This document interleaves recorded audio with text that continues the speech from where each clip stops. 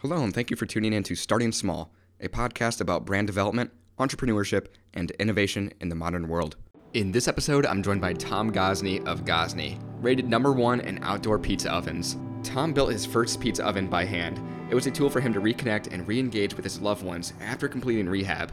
This then turned into the evolution of commercializing the oven into Gosney as we know it today. Hello, and thank you for tuning in to Starting Small. Today, I'm joined by Tom Gosney of Gosney Outdoor Pizza Ovens. Tom, thank you so much for joining me today. Oh, mate, it's a pleasure to be here. Yeah, so I'd like to start out with your upbringing. Where did you grow up, and what would you say your childhood was like? Yes, I had a really good childhood, man. I grew up on the south coast of England. We lived in a small, sort of rural seaside town. Mum and dad were sort of local business owners. They owned a pharmacy in the local town, so it was a real, I sort of lived in a sort of suburban cul-de-sac.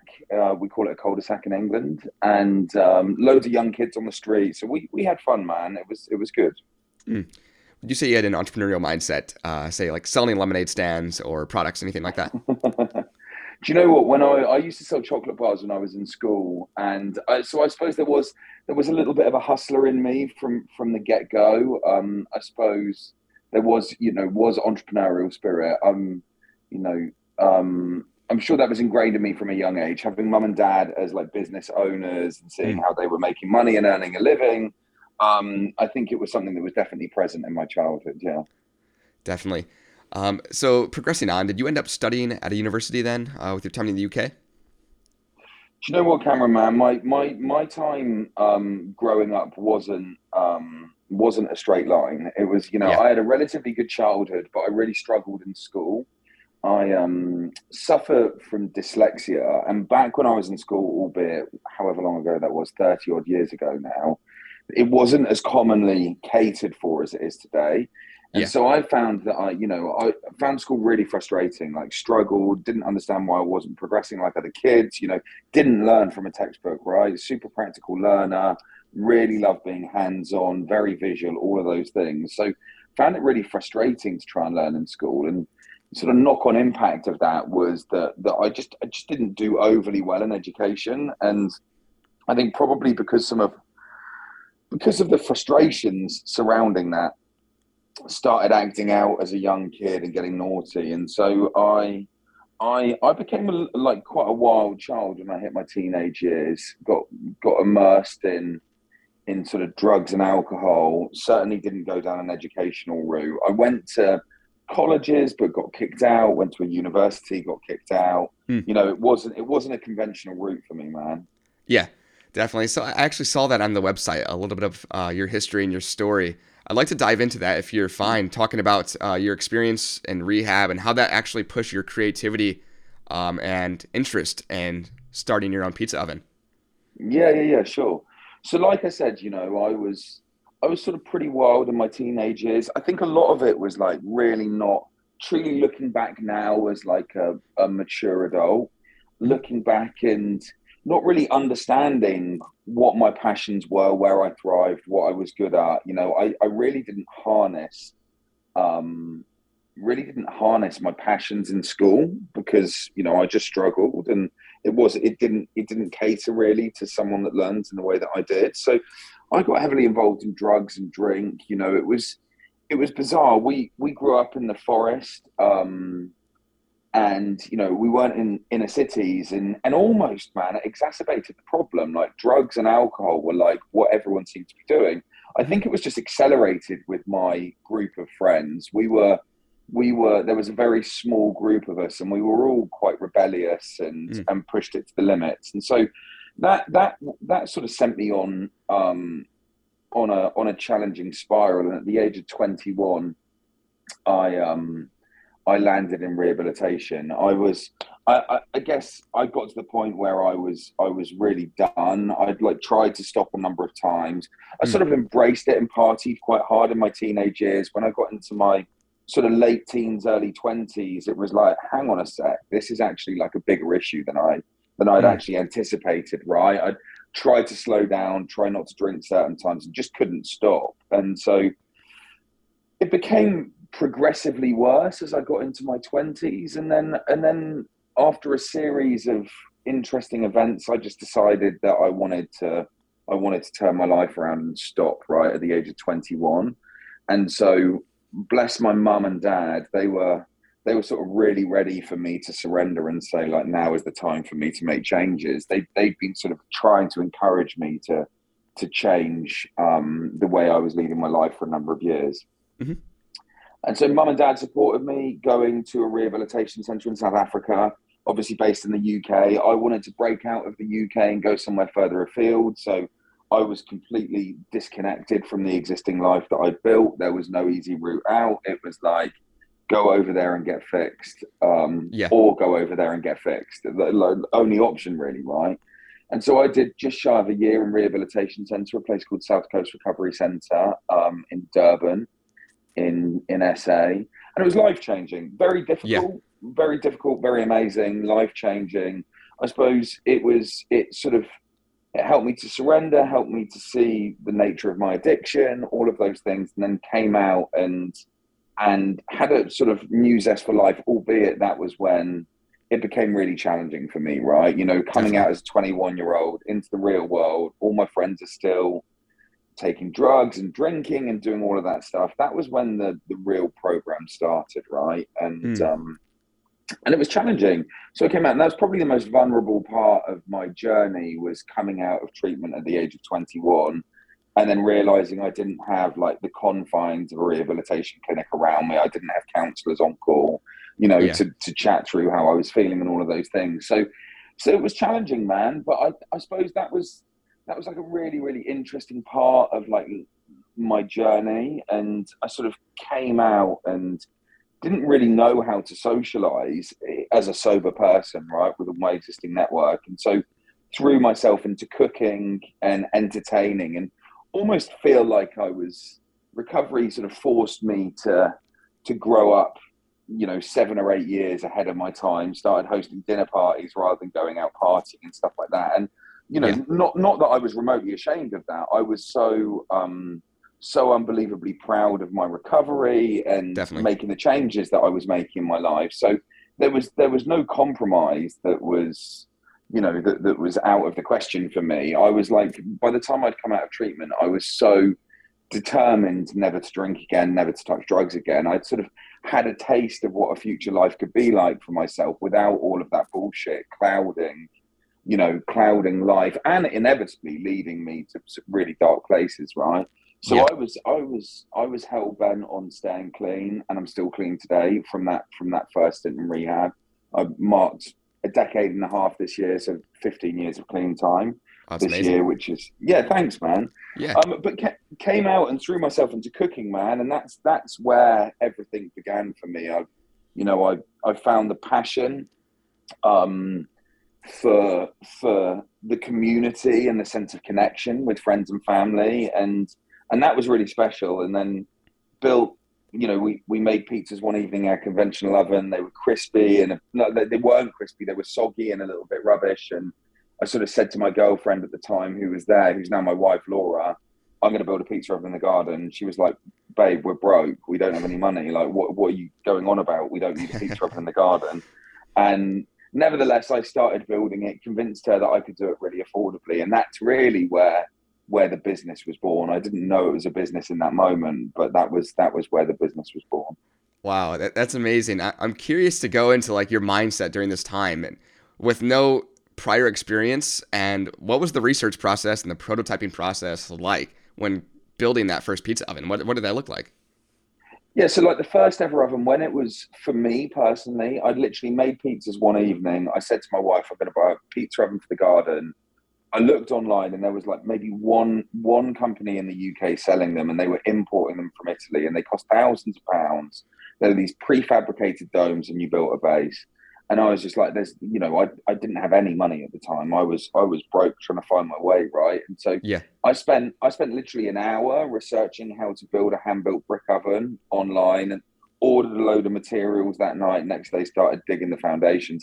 That was before I really dove in as a business, built that oven in the garden. It completely changed the way that I entertained and socialized. And my friends that used to come over would stop bringing beers and start bringing toppings. It sort of organically built out this lifestyle of recovery around me at such a vulnerable time in my life, which was incredible. It was almost like by intervention, like divine intervention, that this Yeah. oven had given me the gift of like sobriety without me having to build boundaries that made me feel socially isolated from my friends, right? Like I didn't want to stop them bringing beers, but they just organically did that. And so it was amazing. It was a gift to me. And then after probably about a few months of using them, my friends were asking me if I could build them for them. I sort of improved the design a little bit, but then the sort of penny dropped. I was building one for my brother-in-law, and I was just, we were chatting when we were tiling an oven in his garden, and I was just like, he said, "Bud, this is such an amazing journey you're on. You've got to turn this into a business." And that was when the sort of penny dropped, and it's like, how can I make this? How can I make this more affordable for consumers at home? How can I make it easier?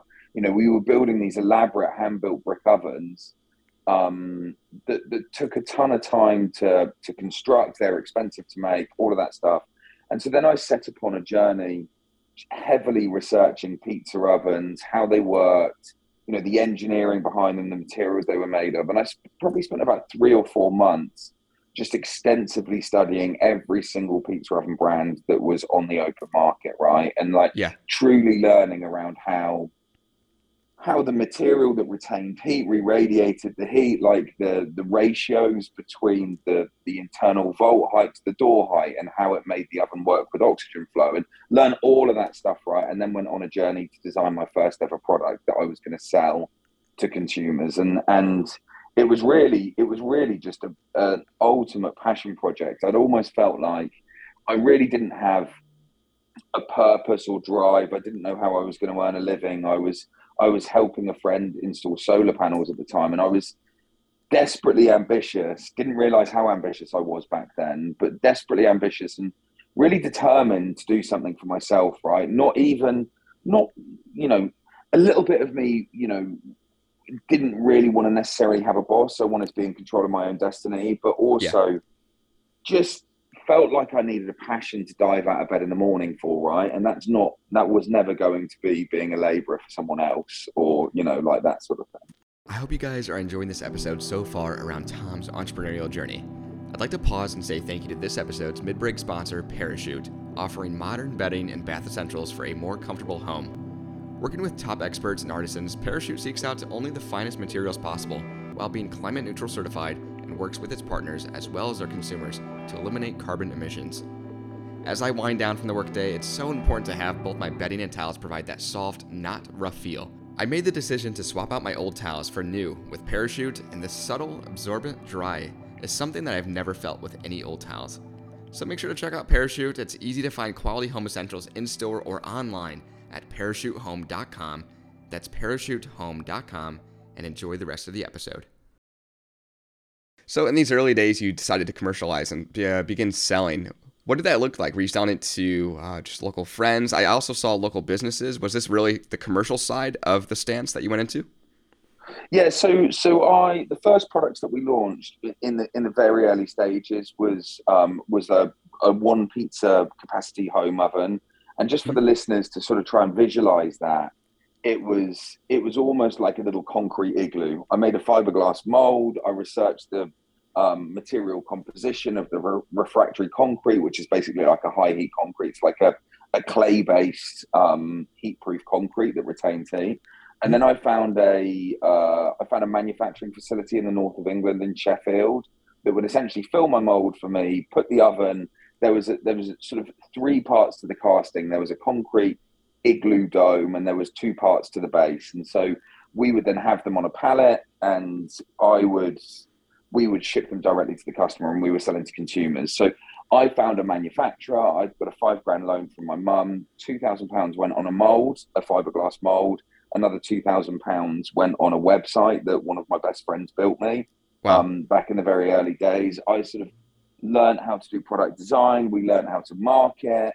My wife, probably about 4 or 5 months after starting the journey, who was my girlfriend back then, quit her job in London, moved an hour and a half down to where we lived outside of London to work with us. And then we just started building it together.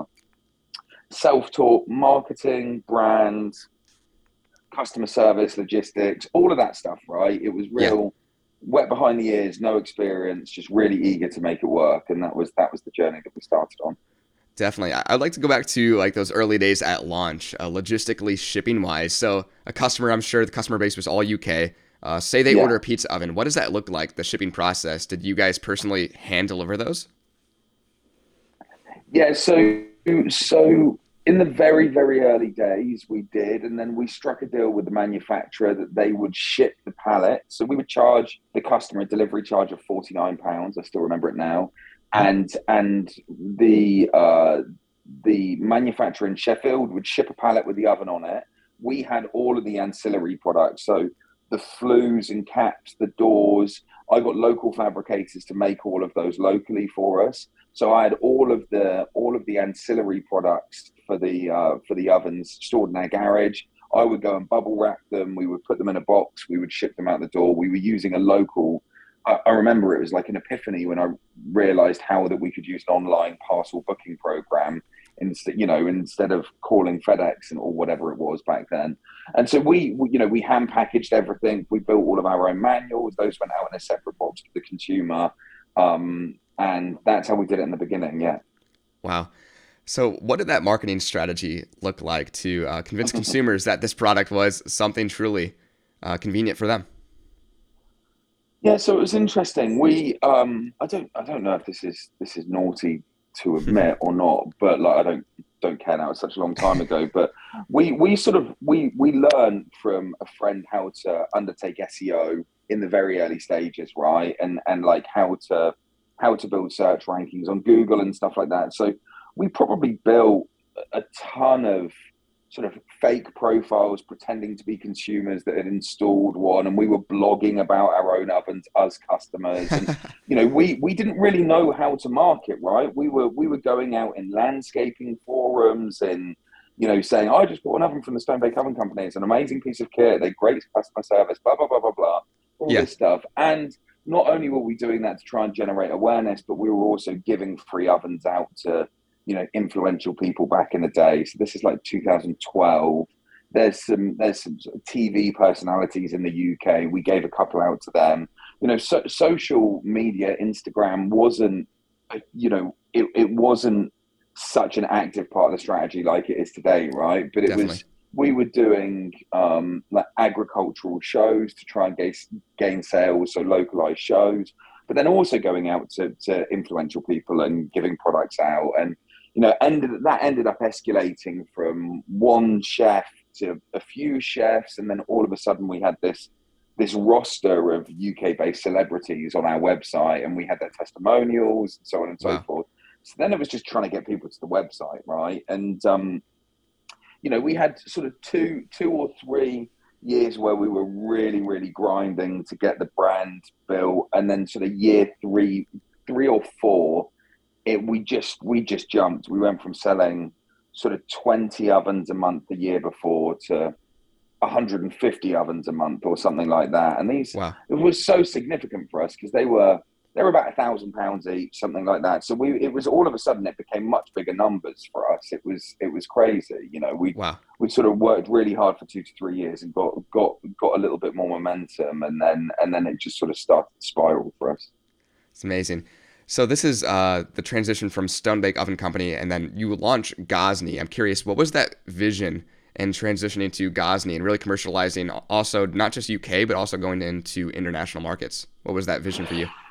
Yeah, so whilst we were building Stonebake, I had the idea for Rockbox, which was the ultimate convenience, getting wood-fired cooking to more consumers all over the world, right? Stonebake Oven Company ovens were heavy. Whilst they were like the most convenient wood-fired oven that you could buy on the market, you didn't have to hand build it, relatively small and light. They were still like 150 pounds for the dome to lift, right? So it was two Mm, strong guys, or two strong women to lift it into position, right? And yeah. and and so and there was also challenges of like they were so expensive to ship because of their weight. like £250 all in. Shipping that into Europe just became sort of counterintuitive economically. It was like, as soon as you ship them and you pay the delivery charge, it's eating all your profit, or you have to pass that on to the customer. And so it just didn't really work. Hmm. And so I saw an opportunity to develop a product that we could ship anywhere in Europe for like £10. And that was where the concept of Rockbox was born. And so that was probably 2012 to 2013. And then we spent 3 years developing it. The key challenges with Rockbox was trying to make a lightweight product work like a stone oven, right? They work on thermal mass. The weight of the stone absorbs the heat, re-radiates it, and it's essentially what makes them stay so hot. So there was an engineering challenge for us to overcome, which we did. And in 2016, we launched Rockbox. And that was a sort of game-changing product for us. We were like the original innovators and the first people to launch a portable stone oven into a global market. They just didn't exist at that time. And so now if you look online, there's hundreds of different portable stone ovens, so it was really interesting. We truly were like the pioneers of building that category, right? Which is great, and something I'm really proud of. And whilst we were doing that, we also had a commercial oven business. So we launched Gosney Professional Ovens in the UK. I saw an opportunity to develop a line of ovens that were easier for restaurant owners to install. All of the ones out of Italy were pre-built. You had to take your shop fronts down to put them in. I designed and patented a modular installation system that could allow us to take a giant sort of 2-ton commercial oven through a doorway and assemble it in a day in a restaurant without having to take the shop front down. So we launched that in 2014, and we just overnight became UK market leaders for professional wood-fired ovens. And so what we'd actually done, Cameron, was sort of accumulated 3 different brands over the journey of startup, right? Which was Stonebake Oven Company, Gosney Professional Ovens, and Rockbox. And then we got into sort of 2016, 2017, and I had a future view on what I wanted our product lines to be and how I wanted them to look. And there was just a moment where we felt, we've got a significant opportunity to scale a line of products globally. Let's simplify what we're doing. Let's build one brand with continuity, and let's go after it, right? And so that's really where we migrated everything into Gosney and consolidated it into one brand, which is Gosney Ovens. Amazing. So you mentioned Gosney as one of the pioneers, and I'm curious, especially at-home consumer, what would you say differentiates Gosney from some of the other brands that you noticed that jumped on, say, later? Yeah, sure. So there are lots of brands doing it. There's one brand, Uni, which is our competitor, that has done a really, really good job. They've really done well in the portable space, and I think they launched similar time that we did. We went on a similar journey. I would say the difference is, right, between us and any other portable oven out there is we've sort of really built all of our products through our professional oven heritage, right? And so whilst we have thick insulation in our ovens, like the mandate really when we designed Rockbox and any other product was to make it truly perform like a big stone oven, right? And so the differentiating factor from us to any is like, our ovens will get hot and stay hot. They're insulated really well below the stone floor. The stone is thicker than any other portable oven out there. Like we sort of over-engineer our products just work seamlessly for consumers. So they're brilliantly built. They're really well engineered. And there's sort of 3 things that we focus on, Cameron, which is aesthetics are super important to us. I'm obsessed by design. The quality of the product is absolutely paramount, and the way it's engineered to perform for the consumer, to make it effortless in use for the consumer, are really important. There are other brands out there doing it well. Our products stand head and shoulders above from like engineering quality perspective, and in my opinion, aesthetics. I would say that because I designed them, but that's the differentiator. Amazing. I'm curious, with product development over the years, what would you say is that main demographic, if you can depict that from the at-home consumer? It's really interesting, right? So it's a relatively new category. You could say it's sort of like AB1 families with good disposable income, 2 kids, live in suburban areas, but truly, like that's the sort of like boring technical answer. But I would say we're transitioning. Like the products that we're producing are building new categories, right? We're continually evolving categories that don't exist. So, I mean, we've got customers that are people that are sacking in their jobs, buying a Rockbox or a Dome, and building a street food business out of our products, right? Like that's insane. So those are some of our customers, and wood-fired ovens and pizza ovens. What we're doing, they're transitioning from niche to mainstream at the moment, right? And so customer base is growing. There's more awareness for the sector. I think really interesting is in a sort of typical barbecue brand is generally skewed to a male audience. We're quite equally skewed between female and male, which is great. And I think that's a lot of that is to do with the way that our products look and they're thoughtfully designed to appeal to both male and female. Whereas a barbecue, without being sexist, a barbecue can be quite ugly. It's not overly pretty to put in the garden. There's nothing to really get excited about visually. Whereas we really wanted to change that, right? We wanted to change the overarching experience that, it's like really fun to cook outdoors. It's predominantly being a male orientated thing for years, right? It's like no one really gives a shit about dad stood in the corner with smoke in his eyes burning sausages. Like no one cares to be part of that and help. And we wanted to innovate products that people actually wanted to participate in the cooking. And so making them look really good and making them fun to use, we found has pulled families together, which is a really interesting part of what we're doing. Definitely. Amazing. Well, I like to conclude each episode with this. If you could share one piece of advice with an aspiring entrepreneur, maybe something you've learned along your journey or regret, what would that be? Do you know what? That's a really good question. I think the biggest thing for me, right, that has like driven me is having personal conviction that anything's possible. And I think that like so many people, especially in the UK, right, Cameron, like we've got a lot of cynical people here that don't believe in that sort of like what you guys call the American dream, right? That entrepreneurial dream of anything's possible. It's quite a cynical mindset in the UK. One thing that I've had in bucket loads that I've never ever dropped, because business is tough, right? You go through massive wins and you get really, it can be really disheartening when you face challenges constantly, because business for me seems like a continual evolution of like solving problems, whether it be internal problems or problems to the consumer, but you're like problem solving constantly. So it can be quite a challenging environment, right? And so there are lots of people that told me like, why do you want to build a pizza oven business? It's ridiculous. Who cares about pizza ovens and blah, blah, blah, blah, blah. And I've just had like unnerving determination to build what I've built.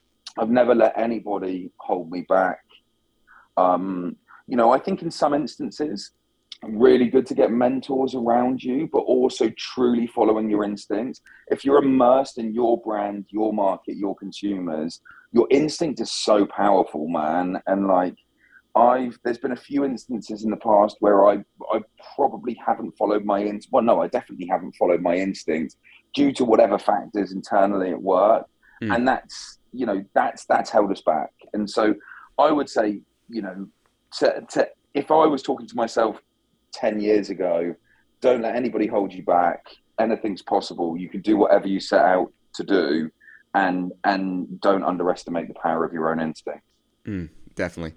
Well, Tom, thank you so much for taking the time to join me. And to the listeners out there, make sure to check out Gosney at us.gosney.com. And I promise you will get hungry if you check out the website as well. Hey, thank you for listening to this episode of Starting Small. If you would, leave a review on whatever platform you're listening on. Also, follow Starting Small Pod on social platforms to keep up to date on future guests.